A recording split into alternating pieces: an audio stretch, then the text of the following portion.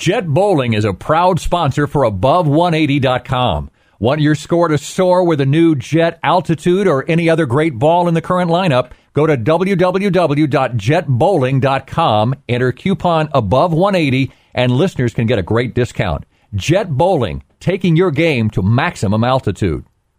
Looking for some added competition? Having a hard time finding a tournament in your area? Tired of all the added expenses in traveling to a tournament?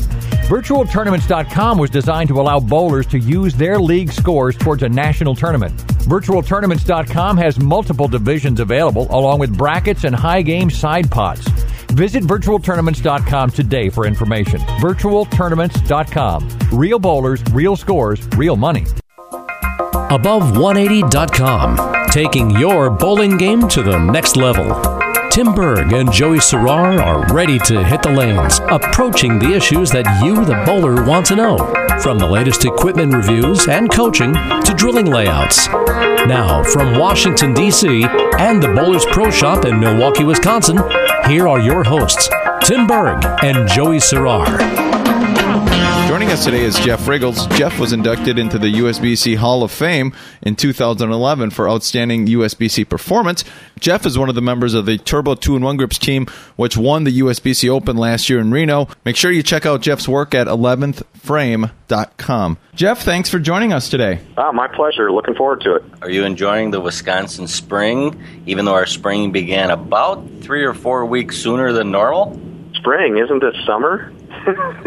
This is unbelievable.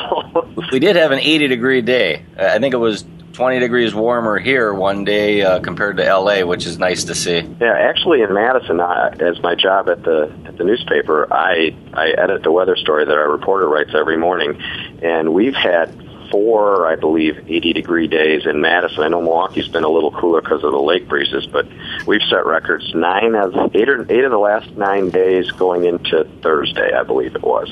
And it's been over 80 like 4 times. I don't know how you're doing where you are, Tim, but I mean, there's golfing and convertibles are out and shorts and the girls in the hall. I have to mow my lawn.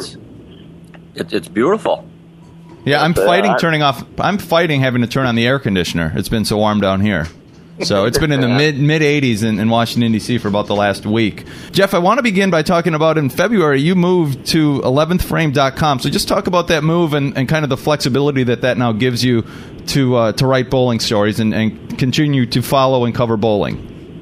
Well, there were a lot of reasons behind it, but part of it was just so I could kind of have a little more freedom. Being part of the site of Capital Newspapers, the State Journal and the Cap Times here in Madison, I had to be a little more tied into the norms of traditional journalism and writing for a wider audience and a little less jargon, and couldn't have quite as much fun. And I think what you'll see if you've been following, when I've moved over, I pretty much quickly started writing a little more, bowling, stuff for serious bowlers in the way that I wrote them. I'm not worried about if somebody doesn't understand a word I write, because I think most anyone that's going to my site now is a bowler, a pretty serious bowler, or wants to be one, and knows a lot of the stuff, and I can just write a little more. Plus, I'm a little more free to write what I want to write and not worry that the boss, a boss that looks at it might think, hey, that's a little on edge or something like that. This is my site. This is, my baby, and I'm the only one standing behind it. And if someone doesn't like what I write, then that's between me and them, and I don't have to answer to anybody. So I feel a little more free to just write exactly what I think and exactly what I believe in, and maybe not avoid anything that I might have avoided on the other site. And like ball reviews, I couldn't do on the other site because that fell under ethical guidelines. I'm on the Storm staff, and if I'm reviewing a Storm ball, the newspaper just didn't. That's a no-no.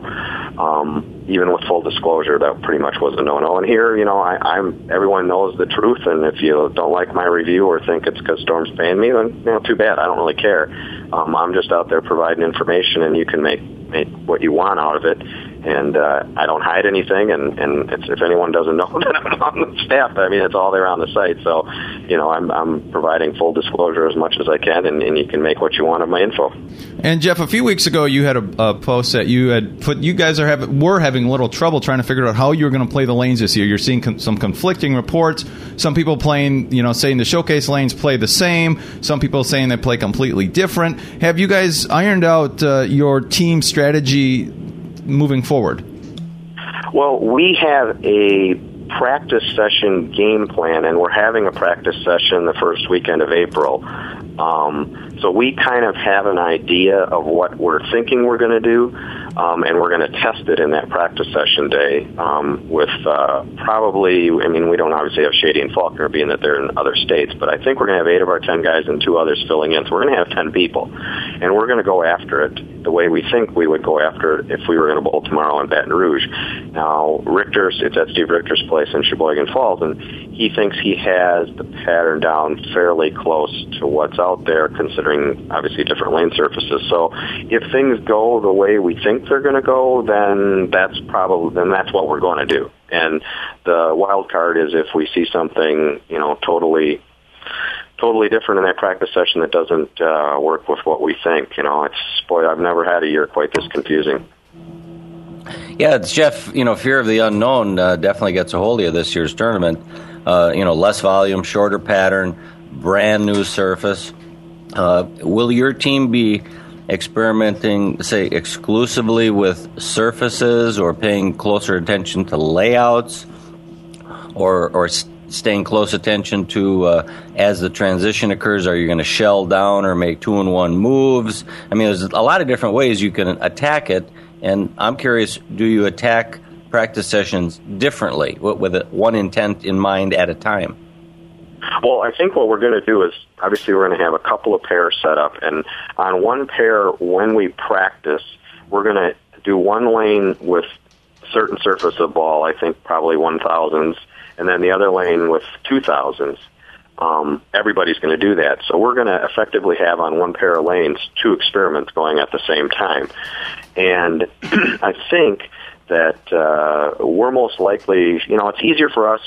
Everyone should couch this when they hear what I'm saying, that we're pretty low. We're old, generally older, far lower rev rates than a lot of people today. And a lot of what we do and what people see us do, a guy with a 450, 500 rev rate just simply physically can't do that, because their ball is so much stronger than us old geezers who are, 275, 300, 3 1/4. So keep that in mind when I say what I'm saying. But I think for us, it's more about getting, some drier area made outside, because that's where we intend to play around 5, which I think is pretty much the way to go at it from what we've heard and seen. And then for us, it's we don't want to get way left and go around it, because we can't get way left and go around it. We just don't have the rev rate. So I think our idea is that we will be balling down, and we don't really have any idea on drillings and what's going to work for us. And I don't think you can have that idea, because you just have to react to what's out there that way. Obviously you probably want to start with pin down, because you don't want the ball going long and sideways. But when we talk about balling down, we're not 100% sure if that balling down means going up in surface to, from 1,000 to 2,000 to 4,000 to shiny, or also going from lower pins to higher pins, or what. There's going to be a lot of changing on the fly, I think, in Baton Rouge, and communicating, and we like that because I think it's the strength. The brains and the communication is probably our best strength. It certainly isn't the rev rate and power. Right, and I agree with that, Jeff. And looking at the pattern, and I practiced on it a few times in both our league and some practice sessions, it doesn't appear as though you need as much surface as possibly some years back. Our interpretation is 2,000 to maybe a rough buff type polish could work on the fresh, but the drilling pattern could be quite a bit different than years past, in that we don't need as much help from the ball or the core as that ball leaves the pattern, especially playing outside angles. Balls that can kind of read that mid lane and hook stop or kind of lay off on the back oftentimes allows you to keep that break point in front of you more. And, so again, it's a different strategy with layouts. You take your favorite league ball and it's going to be more long and strong, you can't play that line as easy. My thought is maybe a 6-inch pin on an asymmetric, like a Vivid, and I believe you mentioned in one of your reviews you had one with the pin in your middle finger, which is the left finger, and I think that kind of layout and roll could match up, especially on the fresh. Have you tried that yet or not? Well, I have not. The only 2 times I've bowled on the pattern were in tournaments, and I don't put much credence into either of those situations because I think there was a lot of house memory there, and from what I saw, it just didn't jive with anything going on that I've heard or seen from Baton Rouge. Steve, on the other hand, when he's done it, he's been stripping multiple times before he puts the pattern down and has it much closer. And everything you just said is what he's seeing more of, and that's it. And that kind of goes normally with an outside shot. When I'm bowling on Cheetah, I'm not ever using strong pins to start with because you've got all that, it's a 39-foot pattern, but with the drop rush and stuff, I've tried to tell people that I think of it as maybe a 36 to 34-foot pattern, just because of the way the oil's applied and the way people are playing outside. And when you have that, you're talking 20 to 25 feet of hook.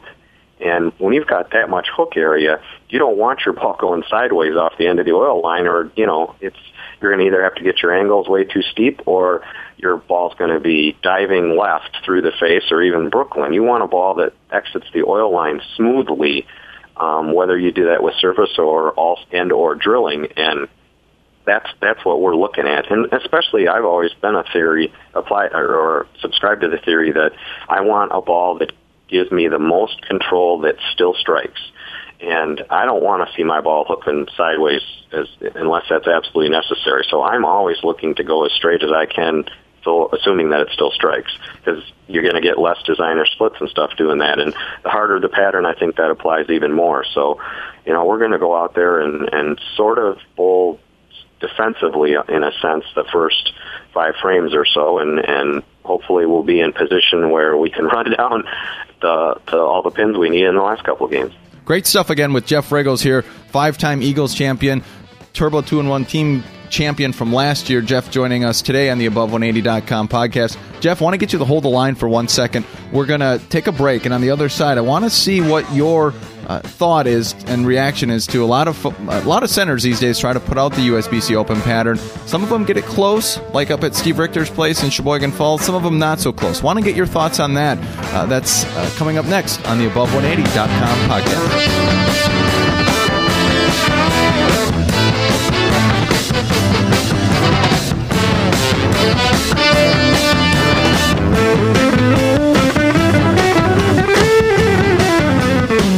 Looking to shoe up against the best in our sport? The Proprietors' Cup is a true megabuck tournament. It takes place in Dayton, Ohio, July 12th through the 15th.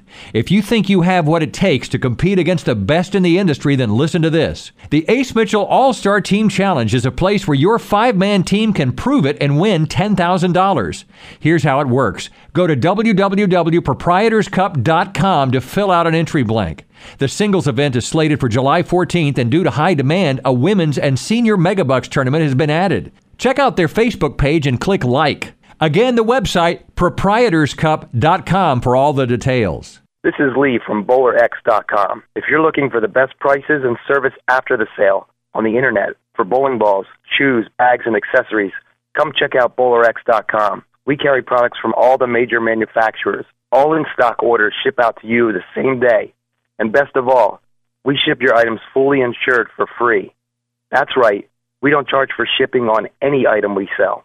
Look for BowlerX.com at the 2012 USBC Open Championships in Baton Rouge, Louisiana. In conjunction with the event, we will be awarding one lucky winner with a $500 gift certificate, good for anything we carry. Simply go to www.bowlerx.com between February 10th and June 30th, 2012 to register. We'd also like to congratulate John Tisano of Seebeck, Washington, who was the winner of our $750 Brunswick Arsenal giveaway. John walked away with 4 high-performance balls from Brunswick and a KR Strike Force 4-ball roller bag. BowlerX.com is the online bowling superstore and a proud sponsor of Above180.com.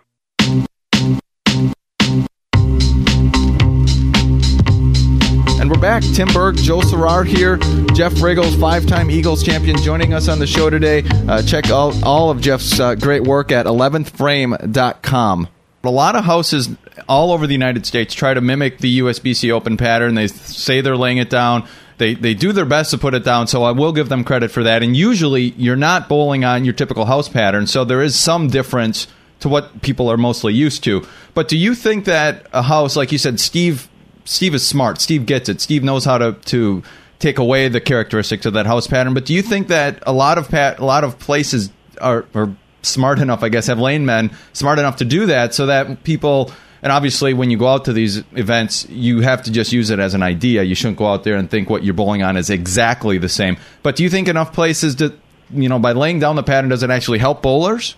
Well, if you lay down the pattern and it plays completely different than what the person's going to see when they go to Baton Rouge or whatever the site is, and they go there with this exact game plan and are, have the wrong thoughts in their head, I don't think that that's a benefit, especially if they get so locked into that game plan that then they panic when they see something different, and et cetera.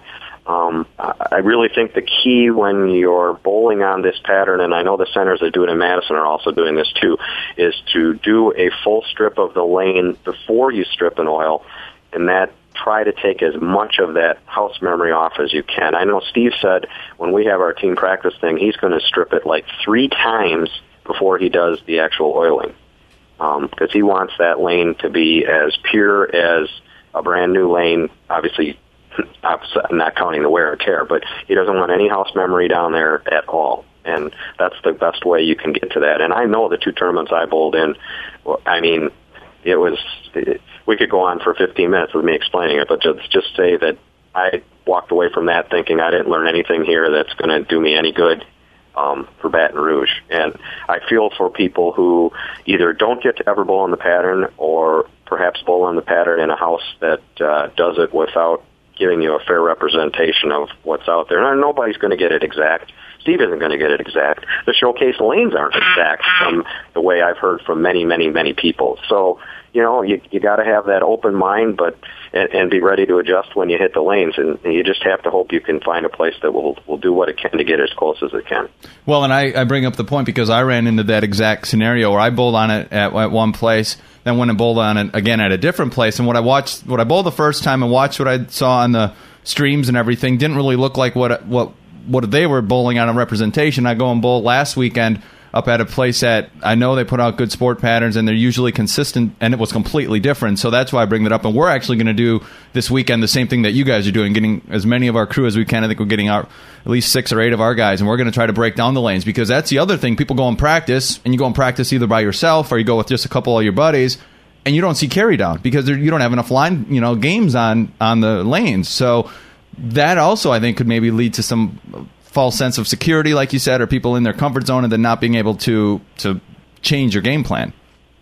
People should go backwards, review what you just said, and hear that 25 times if it takes it to put it into your head. Because if you go practice by yourself or with 1 or 2 other people and throw a few shots, a couple of games on the pattern, you'll learn what they are in practice and what they are at the start of the first game, but it's not the same as getting out there with a group of people and trying to recreate 10 minutes of breaking down the lane in practice, whatever you're going to do, and then executing a game plan that you have in mind with a group of people.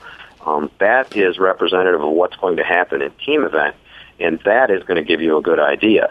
It's still good to go out there and practice on the pattern and get an idea, but you have to keep in mind that 1 or 2 people doing it at the, bowling a couple of games on it, do the math on how many games that is compared to 10 people bowling, the tournament, and then you're 100% on that. Jeff, I went to a Kegel-sponsored seminar up with Steve Richter back in, I think it was 2 years ago up in Sheboygan, and they talked about oil depletion. Typically, after 1 game of bowling, 50% of the oil is removed from the pattern. Does that come into the equation when you guys try and read lane conditions and make your adjustments and moves? Oh, yeah, absolutely. I think that, it all comes down to today's game is to using your brains as much as your physical ability. It's not, 30 years ago where you could bring your yellow dot or your white dot, and pretty much the shot that you started with on the day in a 3-game tournament or something, or 4-game, you weren't going to move very much. You weren't going to have to think. If you were locked in, you had it for the day. If you weren't, you better change your wrist a little bit or try a couple things. And if you didn't, it's not like the lanes were going to change 15 boards and you were going to find something, or the guy that's crushing them was going to have to make an adjustment to stay ahead of you. It's the game today is what's there in the first frame isn't there in the third frame, isn't there in the fifth frame, certainly isn't there in the second or third game.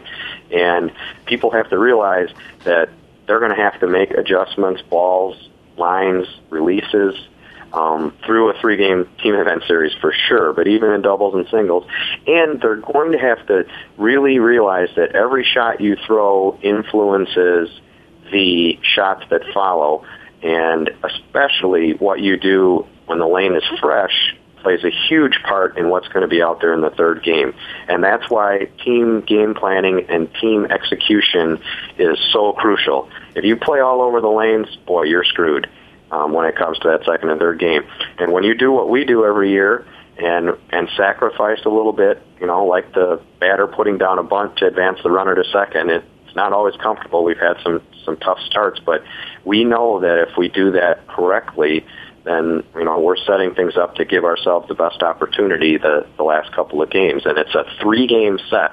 It's not necessarily that you're going to try to play the absolute perfect line to throw the most strikes the first 3 frames of the tournament. And I think a lot of people do not understand that concept, and a lot of people do not understand how crucial it is to have 10 people working together.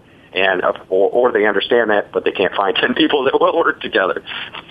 So Jeff, as your group, your 2 teams go down to Baton Rouge, do you set up a schedule? Because, again, I know you're approaching 50 and, your physical capabilities, your youth is not there, let's say, from 5 or 10 or 20 years ago. So have you adjusted your schedule into how many different events you bowl prior to the USBC Open tournament, as well as how many events you bowl after, still allowing you some free time to maybe visit a boat? Well, I truly have. I basically have found that my schedule is best when I bowl 1, maybe 2 if we're there 2 days in advance. But I bowl 1 event, maybe like a 1, 2, 3 or a BTM.